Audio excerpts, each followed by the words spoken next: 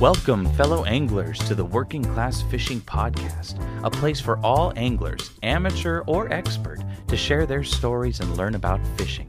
Join your hosts, John and Brian, each episode as they debunk the perceived inaccessibility to fishing, break down the barriers of any and all angling methods, and hear stories from other anglers and their own journeys with fishing. Now, let's get this show started. Welcome back to another episode of the Working Class Fishing Podcast. I'm one of your hosts, Brian, and as always, the esteemed John Morris with our sponsors. Hey everybody, welcome back to another episode. And this episode is brought to you by Troutlander Nets, Lid Rig, Maxon Outfitters, Angry Rooster Fly Company, and Morris Fly Company. Just want to thank everyone for coming back and listening. Absolutely. We've really appreciated all the feedback from all of our listeners and all of our wonderful new friends in our community. We can't thank you enough for your listening. And tonight's very special guest that we have, a lot of you folks will know this gentleman. He is from the great state of Oregon, from where I'm at. Well, actually, he originates from Virginia, but he now lives in Oregon. He is the one and only Earl, also known as the Reef Robber. You probably have seen him on YouTube doing some crabbing, maybe shooting some nutria with the 30-06, maybe doing a little bit of damage on some bottom fish and some ocean salmon. But you guys all know him as the Reef Robber. He's a little bit further south from me than where I'm at. But, man, he's out there. He's cranking. He's slaying fish, and he's doing a lot of good stuff. So, Earl, thank you so much for being on the podcast tonight. Thank you very much for having me. So we were just talking before we started recording about, all the good stuff. So we were talking about crabbing and fishing offshore and all that. But you're not native to Oregon. You moved out here and everything else. So, I've never sat down and asked you, how'd you make your way from all the way back east in Virginia to way out here on the west coast of the United States? So my mom was originally from Albany area. And so I have family out here. We would come out to visit. I always liked Oregon, probably due to the fact that every time we would come out here, we would spend a day at the coast, which my family that we would come to visit had the means and the ability to take off work during the week, which I realize not a lot of people can do that, or I say not a lot.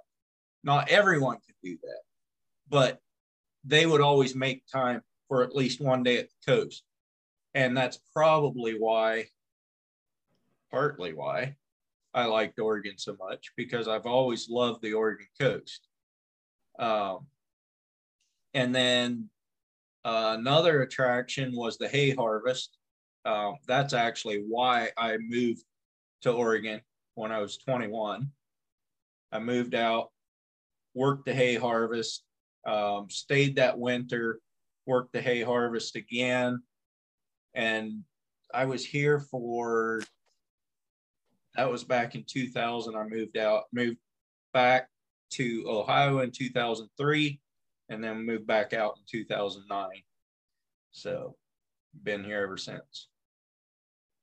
So you've kind of ping-ponged around. So you went, you moved from Virginia out here, then to Ohio and back, but the coast was your draw. And so your mom's family being from Albany, your mom, she grew up on the coast, all that kind of stuff? Well, she grew up here in the area that I'm in, basically right. A little farther north, but yeah. Family eventually moved south 20 miles or whatever, but basically in this area she grew up. And so I just always loved Oregon. Now it's kind of, we don't have long enough summers, but I hear you on that. I like the cooler weather than Virginia has. Virginia's hot and humid most of the time. So Yeah, I think John can relate to you on that one, being down Oh there my in the God, great dude. in the great state of Texas. Oh yeah. Yeah, dude. Whenever I get the chance to move out of here, I will never miss this humidity. It is ridiculous. But Earl, dude, how'd you get into fishing, man?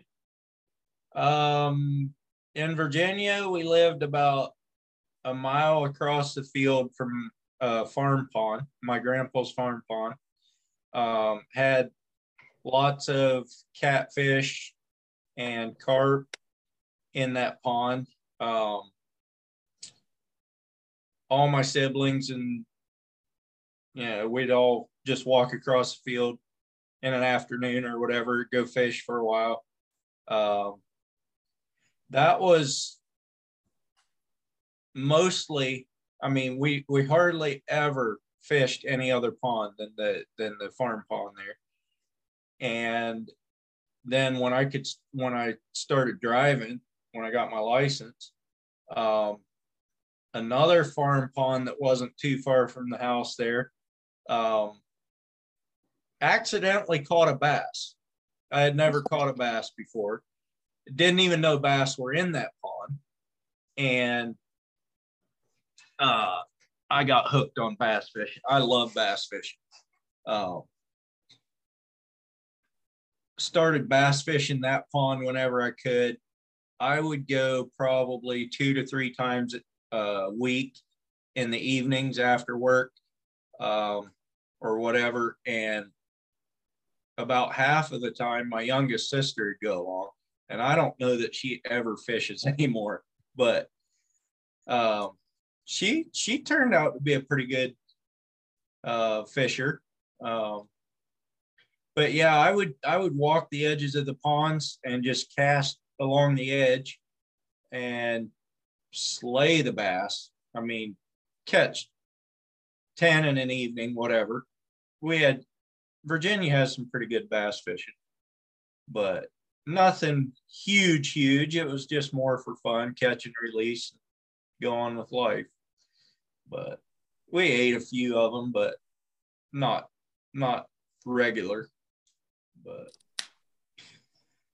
now, when you were in Virginia, oh, go ahead, John. I was just gonna say, so what's the allure for the bass? Why did that? Because I mean, I grew up in Tennessee, right? I'm not originally from as Brian affectionately calls it, the great state of Texas. Bass fishing was the deal, dude. Like, you catch your first bass and you get hooked. But what got you hooked on bass? So I was used to catfishing, like I said, and a catfish slowly takes the hook and does a steady pull. That's the way a catfish fights. A bass has some ferocious aggression and fights the whole way in. And it will spit the hook. A catfish don't very often get off the hook once it's on there. But it's just more of a sports fish, I think. I mean, that's my take on it, at least. And I just like the way they fight. Just more the aggression, I guess. Dude, I'm with you 100%. Mm-hmm. You know, I kind of talk crap on bass fishing now, is just because I got so hooked on gar and trout. But dude, I went and I caught some largemouth the other day, and I was like, holy shit! Like, I was like, I have been missing this, and I didn't even know it. Yeah, like, it's fun, dude, and they do fight. I think smallmouth are the better bass. Yeah. But dude, largies, they'll eat, and that's just, it's fun, dude. Yeah. And I never really fished for smallies. I'll tell you, I have a little story about a smallmouth. So I think it was just last summer, went down to the Umpqua, started trying to catch some shad. The shad weren't there. We were by the school there in Elkton, and the shad weren't up that far yet. So I just took my whopper plopper. It was a calm evening. Took my whopper plopper, threw it out across the backwaters, or where it's not flowing at all, and caught a decent bass. It wasn't huge. It was a decent bass. And the guy at work that I work with, he was standing there, and he's like, "Oh man," he said, "I think you got me beat here." I'm like, "Well, it ain't that big, whatever." Took a few pictures and tossed it back. And the more I look at that now, that thing was huge. For down there, it was a 16-incher. It was the first one I ever caught. Yeah, that's a crazy part about the bass by region. You go down to Texas, or you go to Virginia or Florida, or the bass are big, but it's because it stays warm so much longer. Their feeding cycle. Our bass have a feeding window of about like that much. That's why, people are kind of like, yeah, well, June, July, August, that's when you catch bass, and you can get them in September, and you can get them in May. I've got them in May, and I've got them in September, but it's starting to skirt that edge. By October, it's kind of like, you're kind of like, there's other things that are more fun to go catch by that time. Yeah. But what I was going to ask you previously on your Virginia fishing, did you get out and fish like Chesapeake or any of the saltwater there? I fished Chesapeake Bay one time with a friend in my whole life back there. Never, ever went out deep sea fishing back there.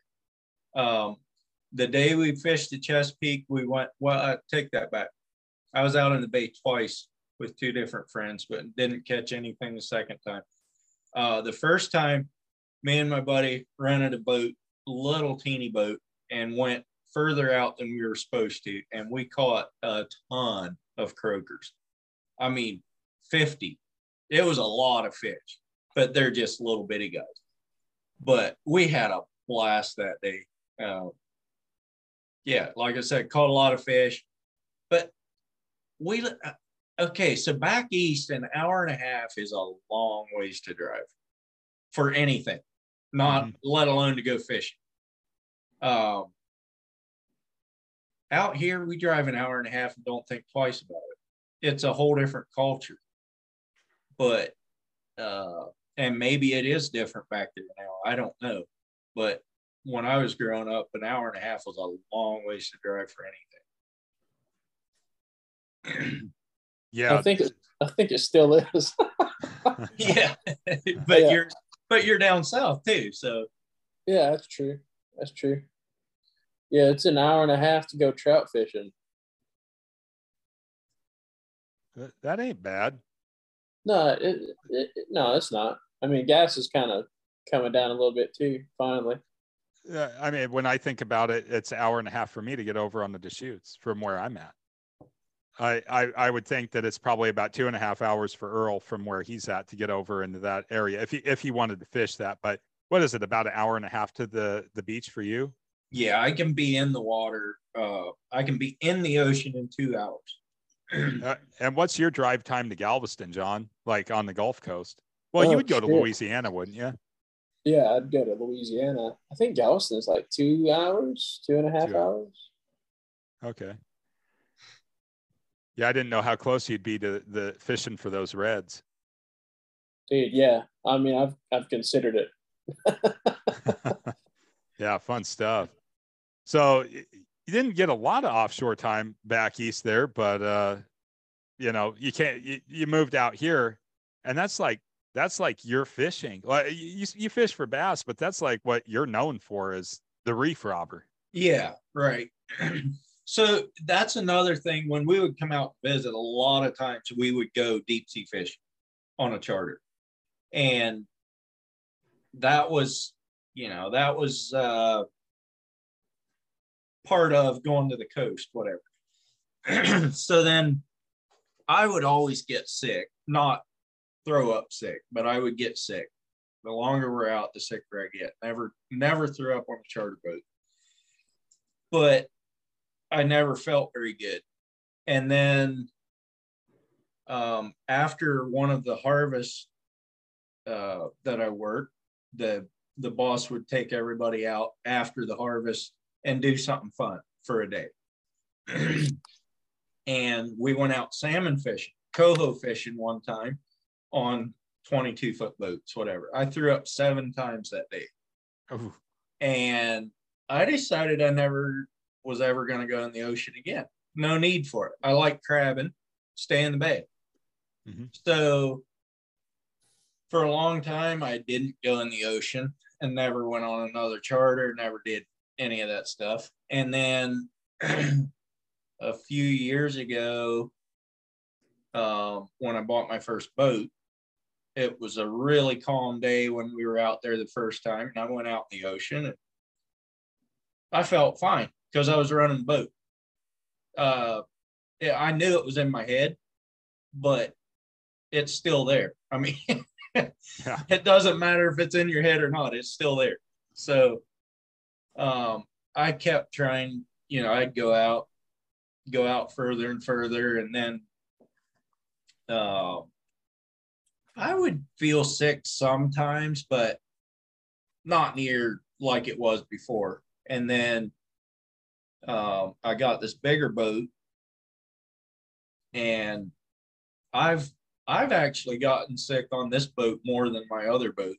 And I think it's because of the cabin, partly, and partly because of the 2-stroke motor, the smoke. Yeah. So most of the time when I get sick, I just go back in. But this year, the one day we were out there, it was beautiful sunny day and tall waves, but they were 17 seconds apart. And we fished. I didn't think it was that bad. One of the guys that went with me, he's like, after we got back in, he was next day or two, he was telling people, yeah, he said it was horrible rough out there. I'm like, what are you talking about? He's like, it was big. I was like, yeah, it was big, but it wasn't rough. He's like, it was too. He said, if we would have been out there and it would have been foggy, he said, we'd have never stayed out that long. And I thought about that. I'm like, you might be right, because there was some waves that we couldn't see over the top of. And I mean, but you didn't think about it much because they were so far apart.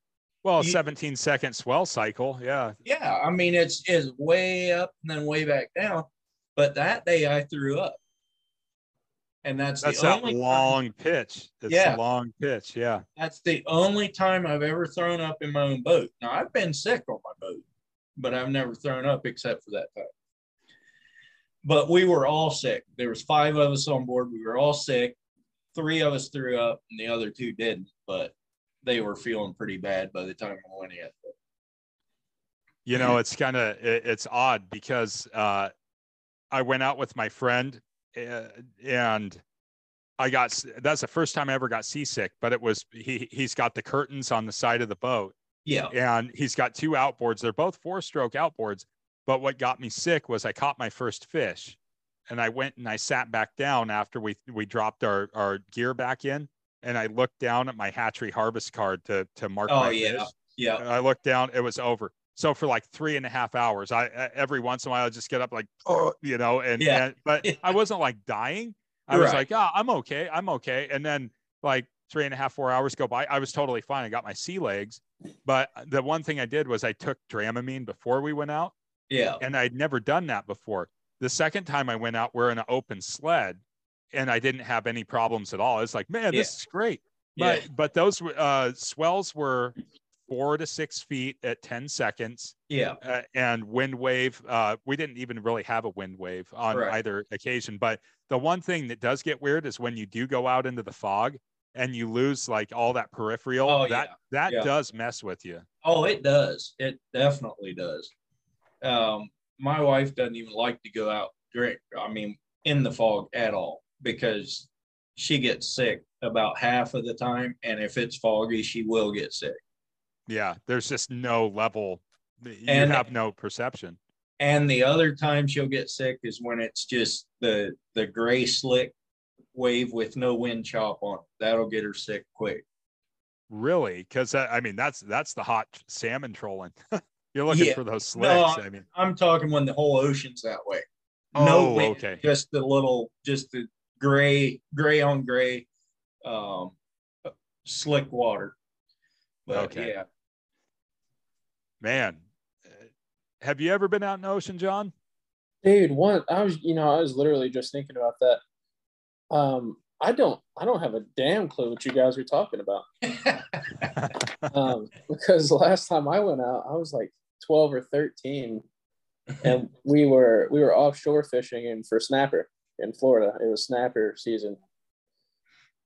I say it was snapper season. I don't know that for a fact, but I'm just gonna say that it was. You're out of the statute of limitations. Yeah, but you were sure fishing for him, so it sure was snapper season. Yeah, it definitely was. But that's the last time I've been out on the ocean. Well, no, I went in Korea. I went and deep sea fished in Korea. That was kind of cool. Okay. But that's it, dude. That's the last time I've been to the ocean. I don't like sand. I don't know why, but don't like sand? Just not your thing. I don't like sand either. No, dude. But yeah, I mean, it could be. I mean, it sounds like a lot of fun. I want to go like fish for redfish and all kinds of junk. I just ain't got around to it. So, like when you guys are talking about like the fog and stuff, I have no idea what you're talking about other than like being out on the river when it's super foggy. Your ocean there probably doesn't get foggy like it does out here. A lot of the summer out here, the ocean is foggy. This time of year, maybe not quite so much, but when it's hot here in the valley, we're one mountain range away from the ocean. And when it's hot here, it's foggy on the ocean most of the time because the ocean water is cool and the air is warm. So therefore it will make fog. It does the thing. Yeah, it does the thing.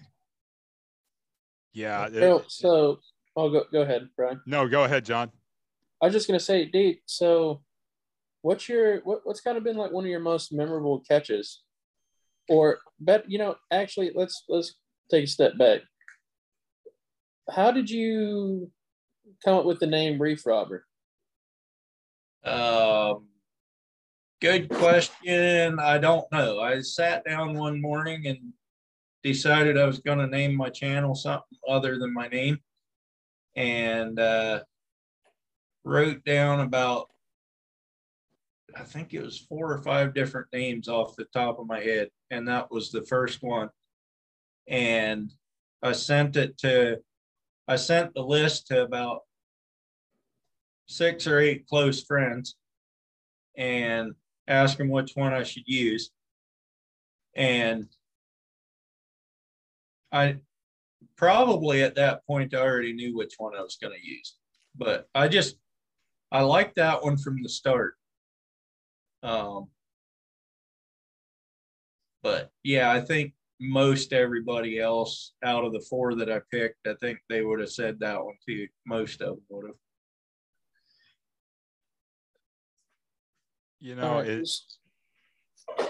You're good, Brian. The name is catchy. It's easy to remember. Yeah. That's the one thing. Well, I wanted something about the ocean, and you're fishing on the reef. So no, it's not coral reef. It's just rocks, but still it's reef. And there's only so much you can do with that. Yeah. Now, John from Small Water Charters, he came up with another name, just flicking me garbage for, the reef robber. Instead of saying the reef robber, he called me the reef thief. That actually would be a cool name too. Yeah. Yeah, that one would click along too. I thought when you were mentioning him, it was going to be something Amish related, you know. Oh, well. Yeah. It usually is with him, but I don't think I ever got the full story. And John's never joined one of your live streams, but yeah. you know, there's always somebody that cracks something off about Amish. It's like, Earl is not Amish. He drives a truck. Come on. So what the full story on that? I commented on one of his videos way back, and my picture on my YouTube channel was me in a black hat in a store. I was in a store at that time, and he thought he legit thought I was Amish. And that's where all that comes from. And then he calls me that on my live, and then everybody else joins in, and it's fine. I don't care. It doesn't bother me one bit. So. I just always wanted to find out, like, okay, what was the history behind that? You know, because it's like, all right, there's no way possible Earl is Amish. Number one, he's got a YouTube channel. Number two, he's got like all these GoPros. Number three, he drives a truck for a metal forming company. Now that does get tricky, not to go off the fishing subject, because if you go up to Medallion Industries up here, we've talked about them. There's a older gentleman, just the nicest guy in the world. His name's Dick. I don't know if you've ever talked to him. Yeah, but Dick Sullivan. I know the guy. Yep. Yeah. So you go in there, and here's Dick, and he's not wearing the black hat. He's got the same beard. Yeah. And he's wearing the suspenders. And I like walk in there. He's like, "Oh, hi there. How are you doing?" It's just the nicest guy in the world. But I'm like, are these guys Mennonite or Amish or what's going on here? That's like the first thing that popped into my mind. I didn't know if they were or not, but I was like, these guys are awesome. I mean, they were really cool. But anyways, I was like, what's up with the metal roofing and siding guys in this Amish connection? It's like, these guys are using slip rolls and roll formers and trucks and all this stuff. I was like, this can't equate, you know? So they are Mennonite. Okay. I wasn't far off then. And okay. I am too. Okay. And the roll forming business and metal building, whatever, there is a lot of Mennonites into that business. I mean, that's I don't know, building, farming. Okay. Farm buildings all use a lot of metal. So yeah, they're into that part of the industry. So doing all that, you know, the metal forming and ag structures and all that kind of stuff. Well, anyways, we'll go back to the fishing now, because it was just like, all right, there's got to be a connection here of some type. I like I said, I was shooting in the dark, and like I said, it's not the like stereotype. I was just like, man, I just the connection there, you know, because I've been back to Wisconsin and Ohio and all that stuff, and you know, those areas, and you know, seeing the communities, and there's definitely a distinctive difference. You know, everybody says there's a crossover. It's like, no, there's a distinctive difference between the two religions there, you know, the cultures and beliefs. Yeah. So, yeah. But anyways, back to the fishing part, which, like I said, that's super cool. So Reef Robber, you're out there. For people that don't know about your channel, what got you to start the YouTube channel? Basically, I had been actually thinking about uploading some videos, not doing anything as far as pushing for followers, none of that, just uploading some, just kind of as a hobby. And then my cousin started a YouTube channel, Podunk Productions. He does duck and goose hunting, a lot of waterfowl. He's from here in this area. And he posted a video and said that there probably won't be another video for a while because the waterfowl season was over and it was a little while until turkey season and whatever. So I called him up. I said, hey, you want to do a crabbing video? He goes, let's do it. So that was on the old boat. He went out with me one morning and we went crabbing, and he got a ton of views on that video. And he made it. I was quite shocked. That's the first time I had ever been somewhere where somebody was videoing and then made a video from that day. And I thought he did an excellent job of he had tons of footage. We had GoPros down in pots. He had 6 hours of GoPro footage from in the pots. Now, who's going to sit there and look at all that, go through all that? Yeah, I mean, yeah, it's some cool stuff, but you only watch so much of that in the video. Mm-hmm. He made about a 14, 15-minute video. I don't remember how much it was, but I was like, well, I could do that. I mean, probably don't have the editing ability that he does, but I could probably do that. So I started doing it. And I edited up until about a year ago, I edited everything on my phone. And that's a pain. That is a real pain. But I got it done. And for doing it on my phone, not to brag or anything, but I think I did pretty good for doing it on the phone. You can only see so much on the phone. Yeah. But then I got a computer and I started on a different editor. And I wish I could have the same editor as I was using on my phone, but it's a iPhone, and I got a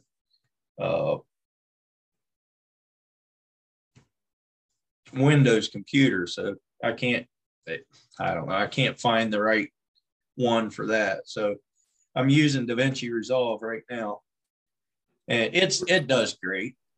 But yeah, I don't know. I still need to learn a lot on the editing end of things, but I probably don't spend near enough time editing, but when you're putting out at least one video a week and you're working 50 hours every week, that's kind of tough. So, yeah. And you're trying to keep up with everyone else.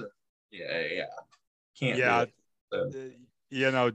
For John and I, what we found is that we do a lot of shorts just to kind of keep the channel interest up.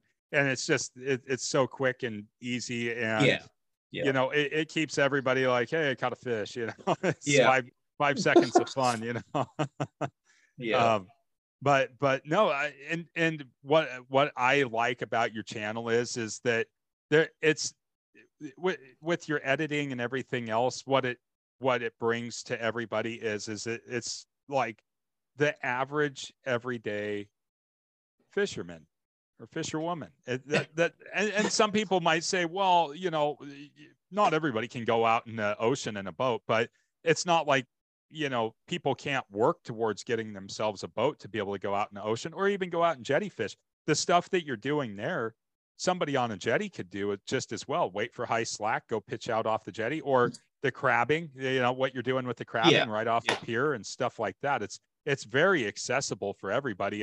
And that's the cool part of your videos. Nothing's overcomplicated. It doesn't have like all this like flash and crazy and, everything else. You use some transitional editing effects and things like that, but that's totally cool, but like I said, I really think that like the way that you put your videos together is really, I enjoy it because of the way that it just flows and the content that you put out. It's like, here we are, we're in the bay, we're going to crab. All right, we're going to have a competition, see who can blow their shoulder out first, pulling up the spot, So on that simple fishing thing, I have a commentary here on one of my videos. This just happened last night, and I laughed so hard when I got these comments on this video. It's a video of Josh, the guy at work, pulling in a 1.5 pound bass with my little ultralight rod with 6 pound test. and some baits that he had won from Steve from Wyoming on his 500 giveaway.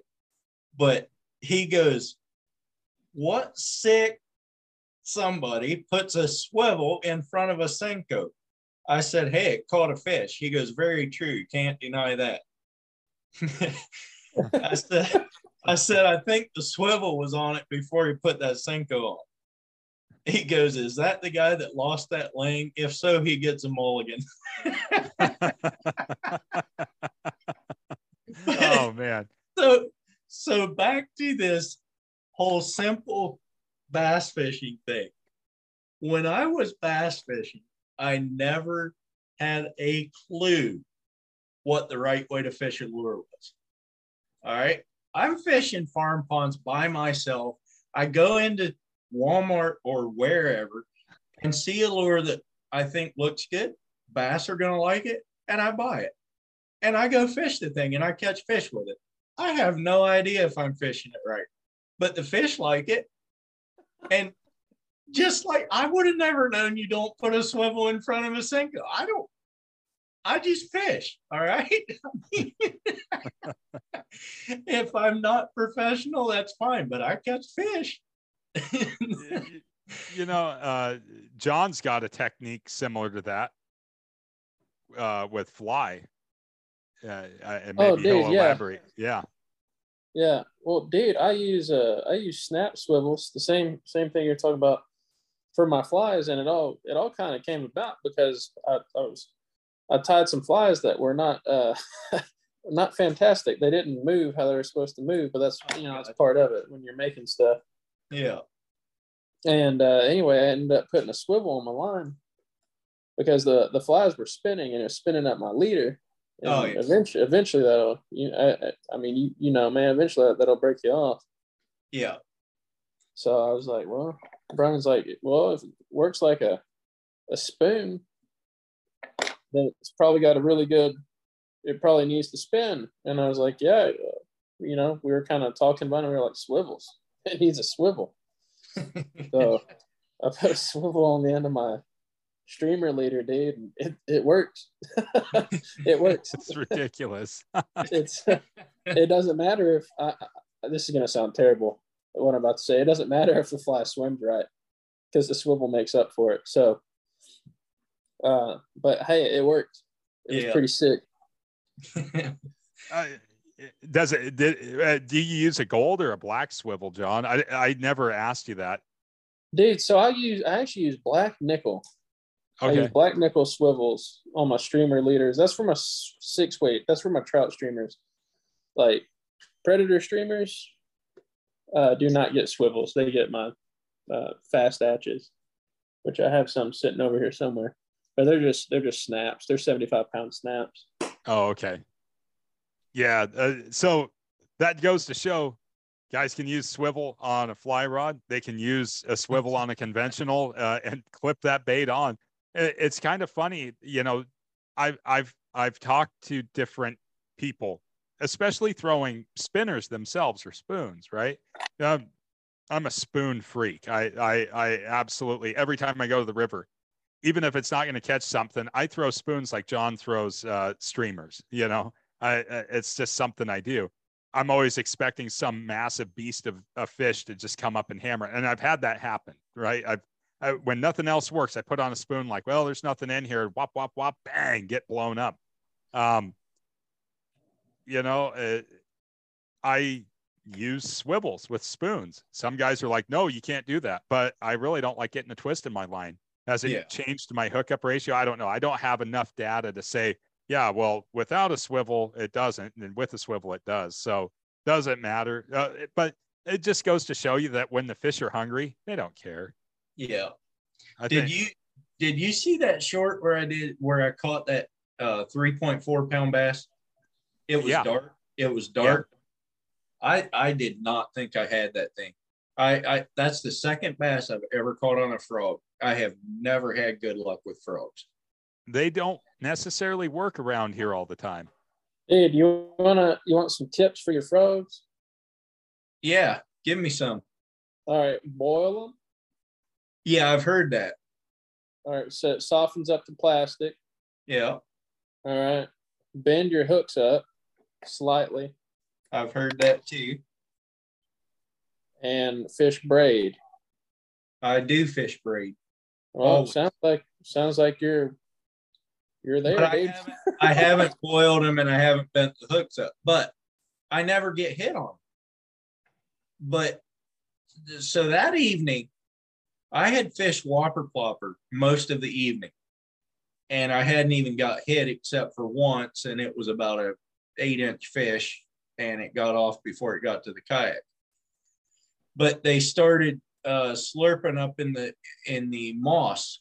So I said, well, last ditch effort, I'll throw the frog on. So I threw it on there, and I was casting up into it, and nothing would even try. And I'm thinking, well, it might be the carp that are slurping up in there. So I cast it along the moss line and landed it about a foot away from the moss. I gave it about 2 jerks, and that thing came up and ate it. And I thought it missed it. And I'm sitting there like, oh man, I just lost a fish. And then I start reeling, and there's absolutely no weight. And I'm like, not even for the lure. So I'm reeling. I'm like, well, maybe it's still on there. And I gave it a jerk, and sure enough, it was still on there. That thing had that frog next to swallowed. I mean, it was in there. But yeah, that fish should have been a 6-pounder for the length it had. That thing was skinny and just long. 21 3/4 inches long. Man, I have that's never a big bass. That should have been a 6.5 pound fish, dude. Yeah, I know. That's the weird part about our bass around here, though. This is like they're skinny. It's almost like they're emaciated. I know there's some fat ones out there, but a lot of them just seem to be emaciated. This year, the smallies, they live up to their name. They're small. Yeah. There has not been. There was one of the guys works down at the local tackle shop. He sends me a picture. He's like, I think this lady let the state record smallmouth go. I was like, oh, you're kidding. And either this lady was small or this was a really big bass, because this thing it looked like a Lake Erie smallmouth, like a Great Lakes smallmouth. She's holding it up, and it's going from her head down to her waist. And it had it just like a little suction cup for a mouth and just that massive football body. Yeah. She caught it down below the falls, and I was like, did she weigh it? Did she keep it? He's like, no, she threw it back. So it's somewhere else out here. I'm like, yeah, we went back out there, and we're like we're throwing drop shots at like $100,000 boats at the marina. I bet it's under there. Whack, just pop cracking off, they got the barges up here working on the bridge. We're pinging off the side of the barge, and we're looking for every bit of structure. We're hunting. We gridded that area. It was just like artillery fire everywhere. We're throwing everything, and we're catching all kinds of bass. It's like, no, this one sucks. Throw it, catch the next one, throw that, It would have probably made a good YouTube video, just us getting mad at catching fish, because it wasn't the right one. Yeah. Yeah. But our bass are so weird around here until you go out in the salt and you go after like the black bass or, the sea bass or those fish too. And that's something that you do a lot of. You do a lot of bottom fishing out there. Yeah. Yeah. And the reason I do that is because it's very, very easy fishing, and you don't need expensive gear. So, I mean, I like to go catch fish.